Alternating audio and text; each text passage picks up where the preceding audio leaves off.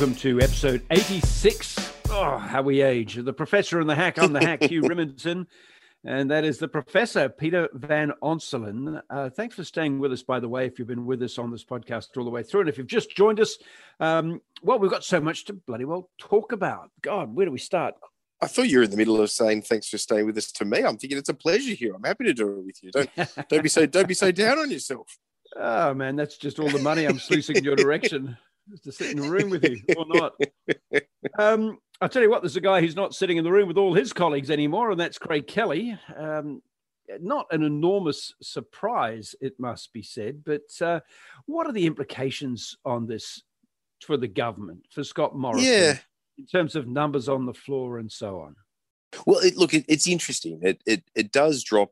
They won 77 seats at the last election, and normally that would be a slightly comfortable majority in what was a 150-seat parliament, where you only needed 76 to be able to govern with a majority. But the parliament increased by one seat at the last election, so there's now 151. And when you have to allocate the speaker's chair, that makes it a little bit more awkward, because work with me on this. The numbers. It's 77. You lose one to the speaker. That's Tony Smith, so that drops you to 76. Now they're down to 75, which really does mean that their situation on the floor is a vote that is in doubt. You know, they could find themselves with a 75-75 tie, and there is not a deliberative vote for a speaker. The speaker it's an awkward situation in the lower house if that were to happen. So, well, what do you mean by doesn't have a deliberative vote? He can't vote however he pleases. There are some motions where he has to vote for the status quo beforehand. Exactly. It's convention. So, I mean, look, in theory, the speaker could come in and defy convention because it's not set in stone. But in practice, under parliamentary practice, there are some votes that he can't do that. And as a result, he doesn't have a full deliberative vote. Now, we will see if that ever comes to a head.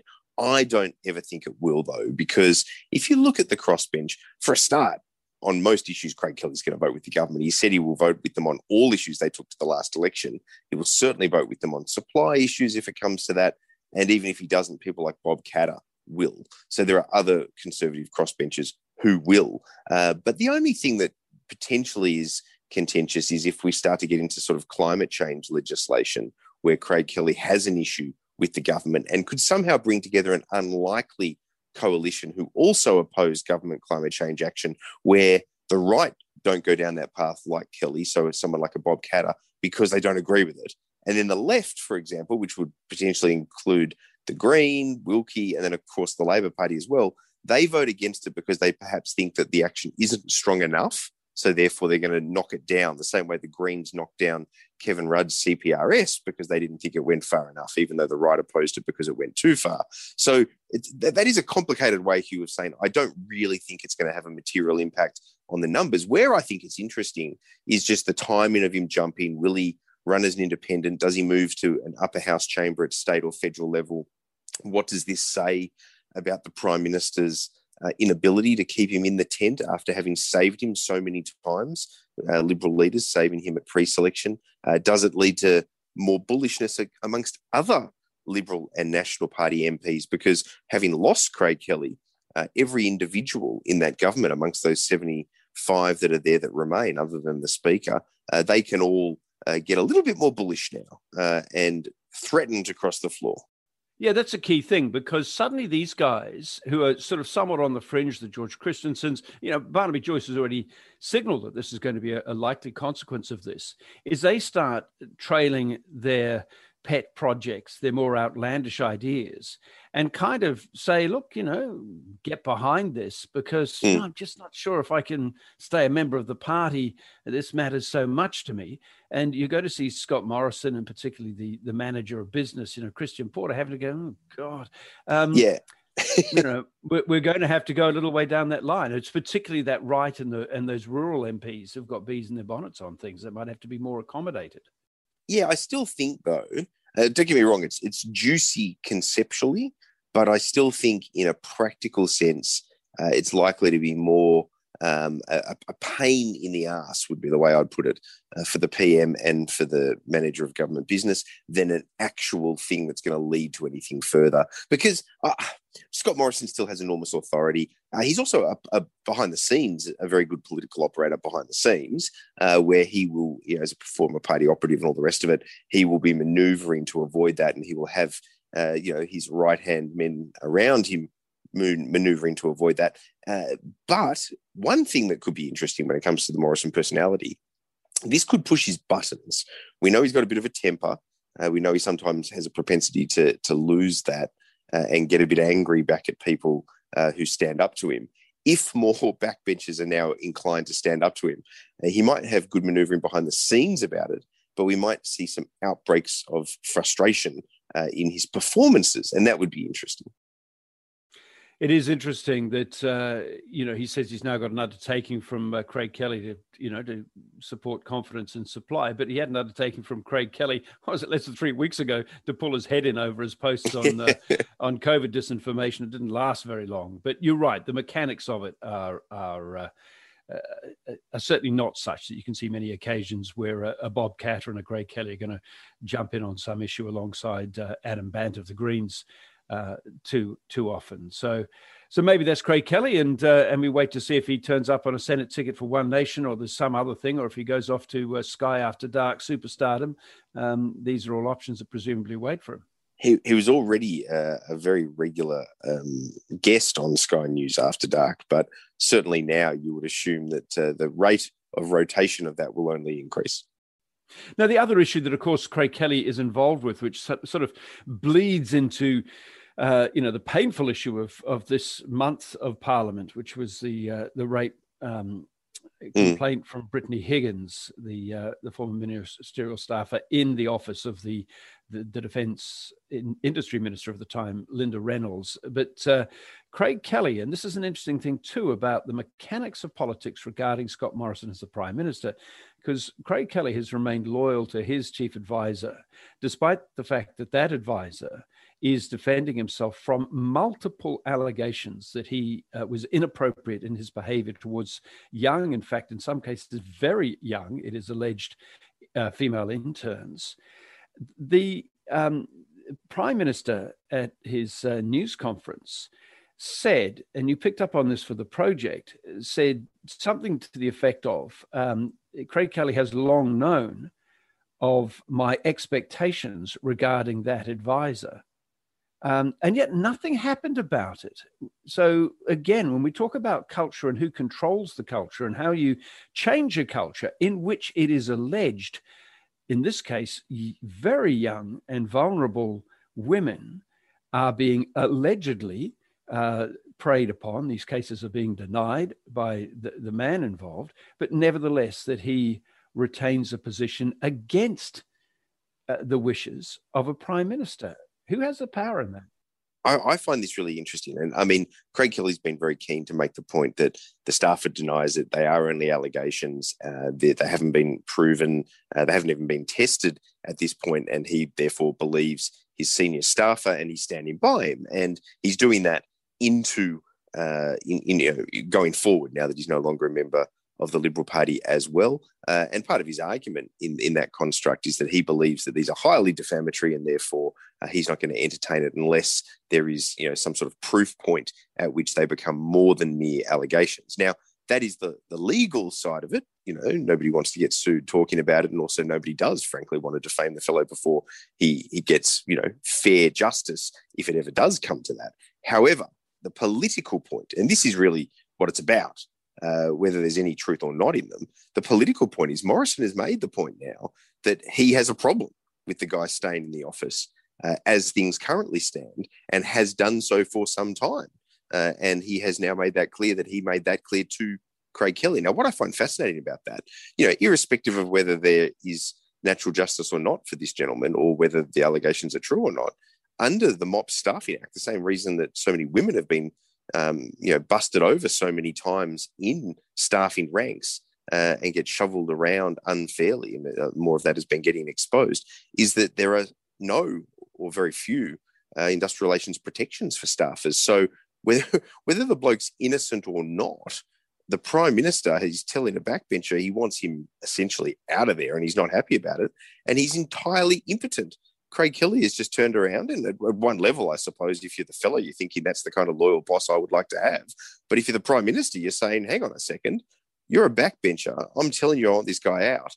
You have the industrial relations capacity to get rid of him, but you won't. That just renders Scott Morrison useless. It's extraordinary optics. And the point that I made that you referred to, Hugh, on the project was, I'm surprised that Scott Morrison wants to say that. I mean, he obviously wants to look like he's standing up against the sort of allegations that have been aired because of the current climate.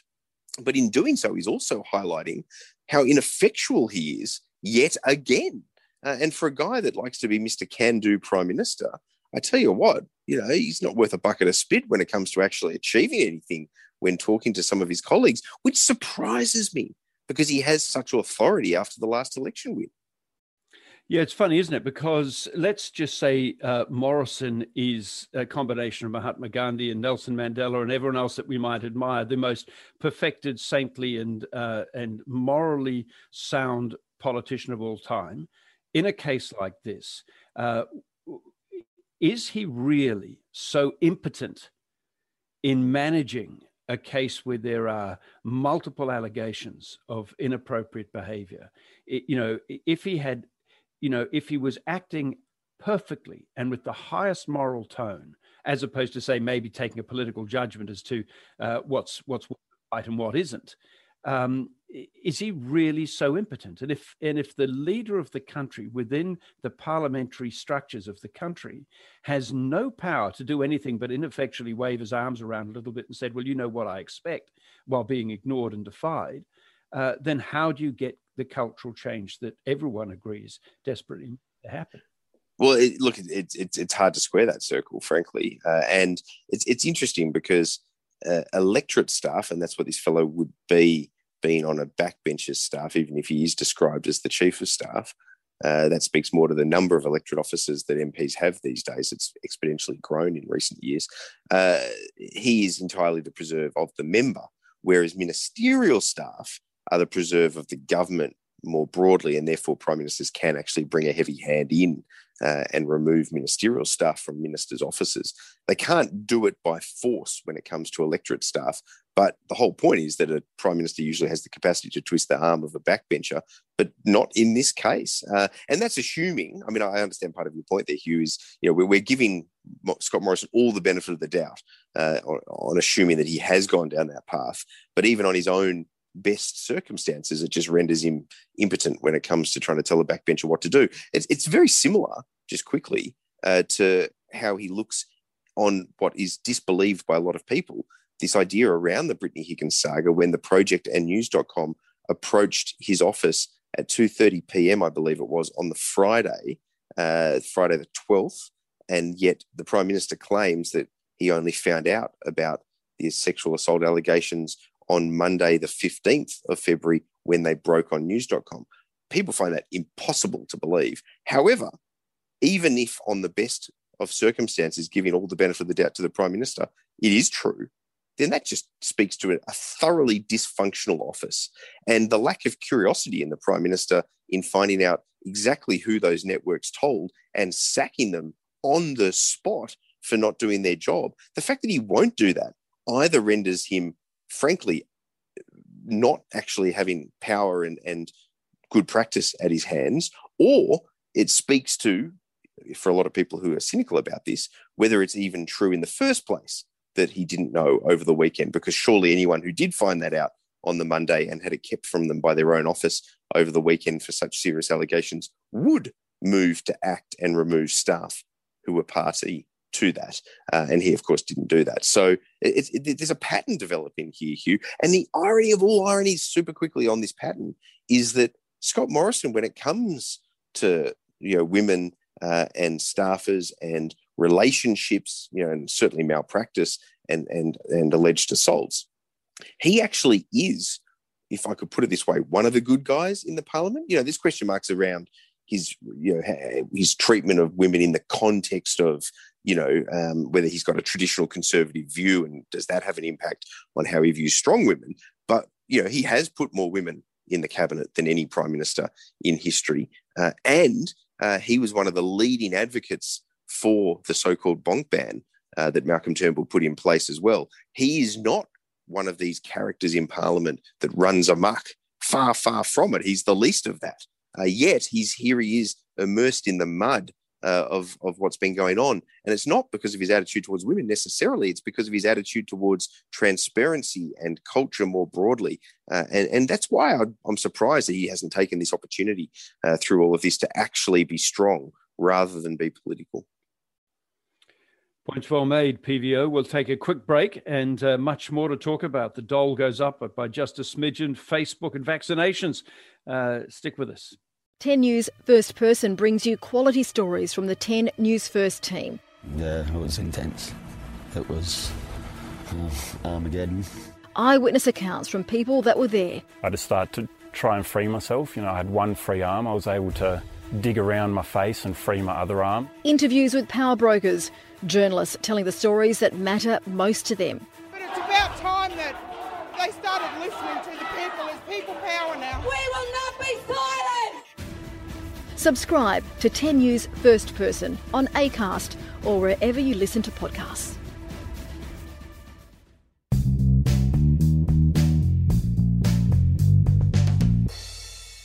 Welcome back. This is episode 86 of The Professor and the Hack. Well, look, there's been some good stuff going on, PVO. If you look through all the mess of Kelly and the issues of workplace culture in Parliament House and criminality within Parliament House. The vaccination thing is rolling out, took its time, but going smoothly, seems to be well accepted.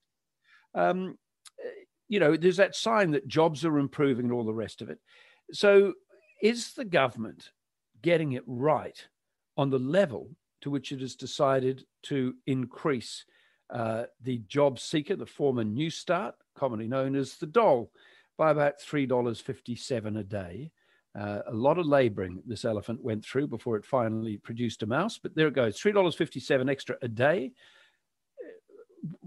Is that of any good to anyone? Yeah, look, I'm really torn on this one because on the one hand, to be fair to the government and the Prime Minister, Scott Morrison is the first Prime Minister in a long time, since 1994, to oversee a real increase in the New Start, dole, job seeker, whatever you want to call it, payments for the unemployed.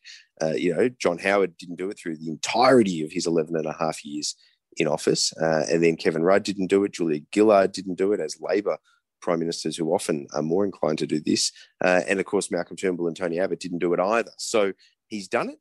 And he's done it by $50 a fortnight. Now, in the context of it roughly going from 600 to 650 is a little different to that.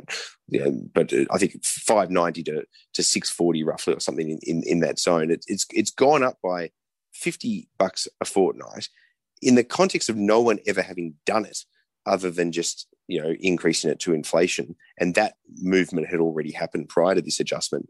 $50 a fortnight is a big deal. It's been a quarter of a century since anyone's done it, and it's the biggest rise since the early 80s in terms of the amount, because prior to 94, the increases beyond an inflation increase, for over a decade did not correlate to as bigger increase as this. So at one level, it seems like a big deal to me.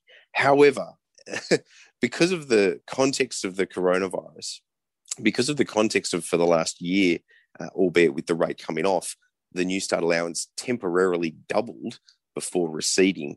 And I guess because we then also have had so many years of people being frustrated that there hasn't been a real increase in unemployment benefits, he's being criticised because the amount comes in at less than $4 a day, which is, a cup of coffee. So I can see both sides of this. And in an era of profligate spending, I can also see why we're finally, for the first time in decades past, this nauseating debate that everything needs to be revenue neutral and you can't put any more added pressure on budget deficits. And yet they gave what was regarded by most as the most minimal increase conceivable that they could get away with. So there is a bit of hard-heartedness to it in that sense. But I am torn because at least he's bloody well done it when so many prime ministers of both political complexions never did. In practical terms, he's increased the obligations in order to get this, isn't that? That's a bigger issue. Yeah, that's a bigger issue. Because you've got to go off and go for 20 you've got to apply for 20 jobs a month to get this princely sum, which, knock out the weekends, effectively a job a day. You've got to chase down.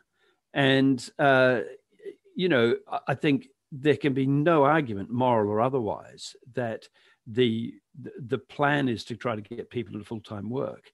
But the statistics indicate that the times on, even before the pandemic, the time spent on the dole was, runs to, on average, sustained periods. I don't remember it. I've got a figure in my head, but I don't want to say it just in case it's wrong. But people spend a long time on this sort of money, trying to go applying for jobs. It becomes, it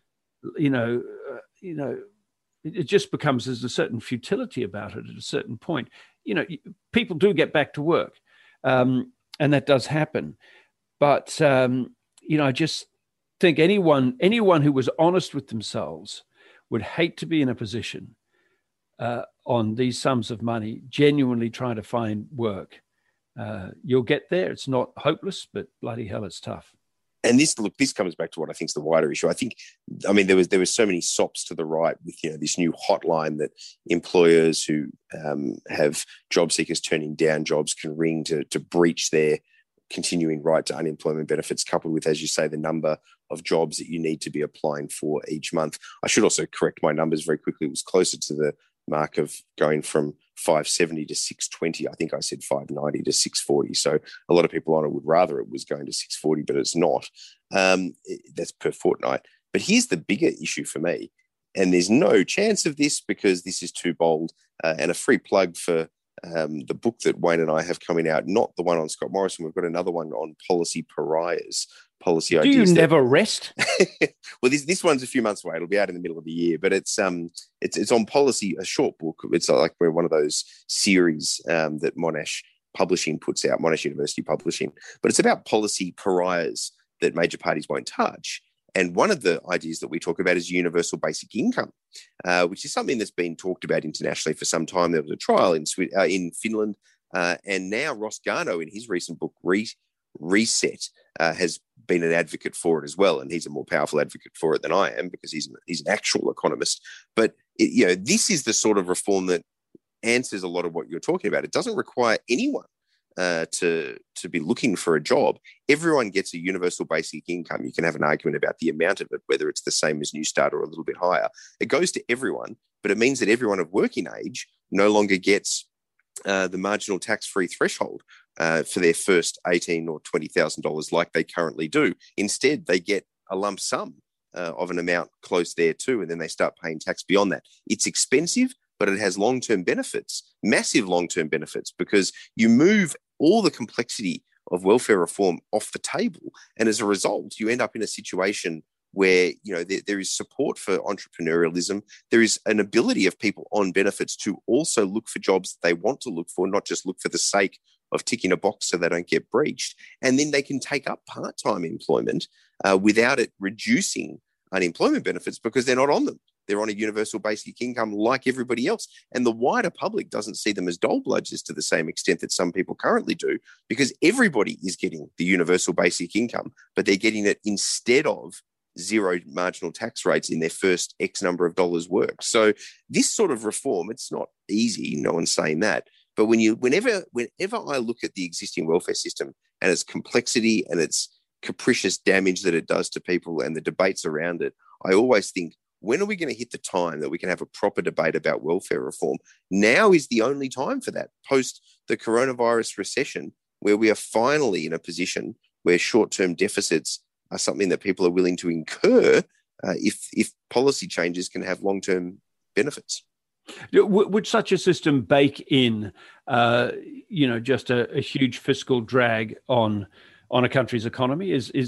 What's the theory about how it works?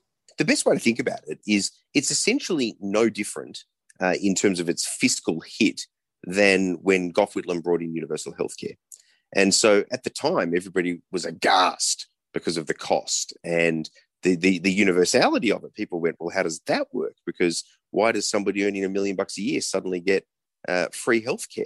Now, we've realised over time that they don't. They're paying a Medicare levy, and there's a higher, levy for higher income earners, which essentially is just a top marginal tax rate, but nobody calls it that. So there are costs that have been incurred, but now we sit proud as a nation with the fact that we have one of the best healthcare systems in the world, if not the best, because of Gough Whitlam's introduction of universal Medicare, universal healthcare. It's kind of the same thing. You end up having a universal basic income, and the flow-on impact of it subsequent, and the way it removes all ancillary costs and complexity and doubling over, and the way that it actually does incentivize people to work. Because at the moment, if you're unemployed and you want a job, if you start a part-time job, often it's not worth it, because that part-time job sees you losing benefits that you are already getting from the unemployment benefits. Equally, if somebody loses a job, if any one of us in a stable job loses a job, gets a small redundancy or has a small cash reserve, despite being taxpayers our whole lives potentially before that point in time, we can't get New Start for quite a significant period of time. We're expected to eat into our asset base. A universal basic income means that we've always got it, whether we're continuing in employment or whether we lose our job. So it's so much better for people, and it's so much more easily applied. And the beauty of it is a benefit to, it clearly benefits labour force participation, because it means that everyone can therefore have part-time jobs, even if they don't want a full-time job, and still get the universal basic income. But it also, this is the most important part, it promotes adult training, because why wouldn't you do that in between jobs? But it also, and this is the best one, it promotes entrepreneurialism, because at the moment, if you want to start a business, a cafe, something like that, you're not getting New Start, that's for sure. You're just burning through capital, not to mention the job that you're giving up to have a crack at this. If you've got a universal basic income, that makes people more likely to be entrepreneurial. And you only need 1 in 1,000 to make it in a big way for that to have a profound impact on the economy. So this is why economists, this is the key point here. I know we've got to move on, but listen to this list. Here are, from the left and the right, people who have advocated for this. I mean, people think of this as a left-wing thing, right? But from the right, you've got Hayek, who has advocated for it, Milton Friedman, who has advocated for it. In the business community, Jeff Bezos from Amazon likes it. Mark Zuckerberg does. Stephen Hawking, the now late scientist, an astrophysicist or whatever he was in favour of this. So it's not just the left who like it, who do universally back it in many respects. It's the right as well. But there's no policy innovation in Canberra anymore. So something like this, you get laughed off the streets if you advocate something like this. Fascinating. We look forward to that book as it comes along after we've read your next book, which is coming out very shortly. How Good is Scott Morrison? We're almost out of time. I'll briefly touch on Facebook, which has now joined Google in cutting a deal. Some late night, constant, active busyness by the Treasurer, Josh Frydenberg, to get this across the line in direct talks with Mark Zuckerberg of Facebook. And it's been done. So there will be some transfer of funds, money from Facebook to news producers in Australia, and it's being watched overseas, as we know. And David Chavern of the US-based News Media Alliance says Australia's taken a true leadership position, and it will accelerate us to a more sustainable market for news content. That's how it's being viewed in the United States. It's being reported in the New York Times. A good get for Josh Frydenberg, a good effort by Rod Sims of the ACCC, and good for news organisations. A little feather in the cap of the Treasurer, one thinks.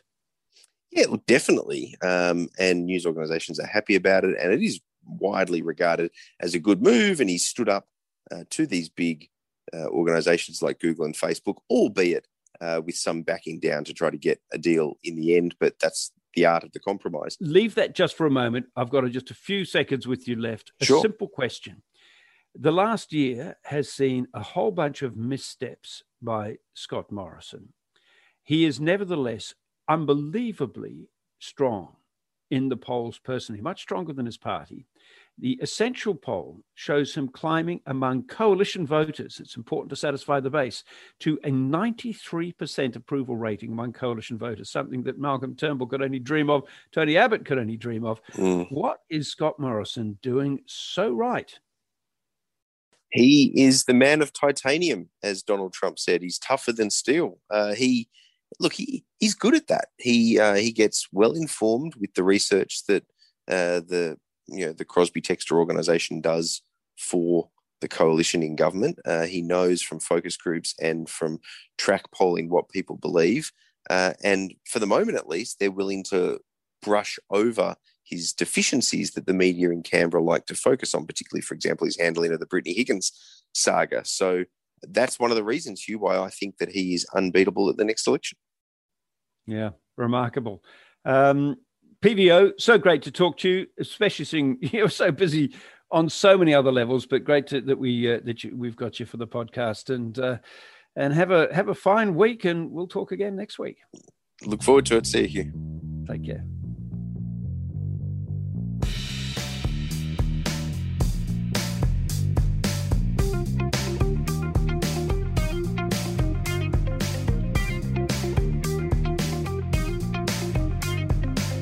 You have been listening to a 10 News First podcast for 10 Speaks.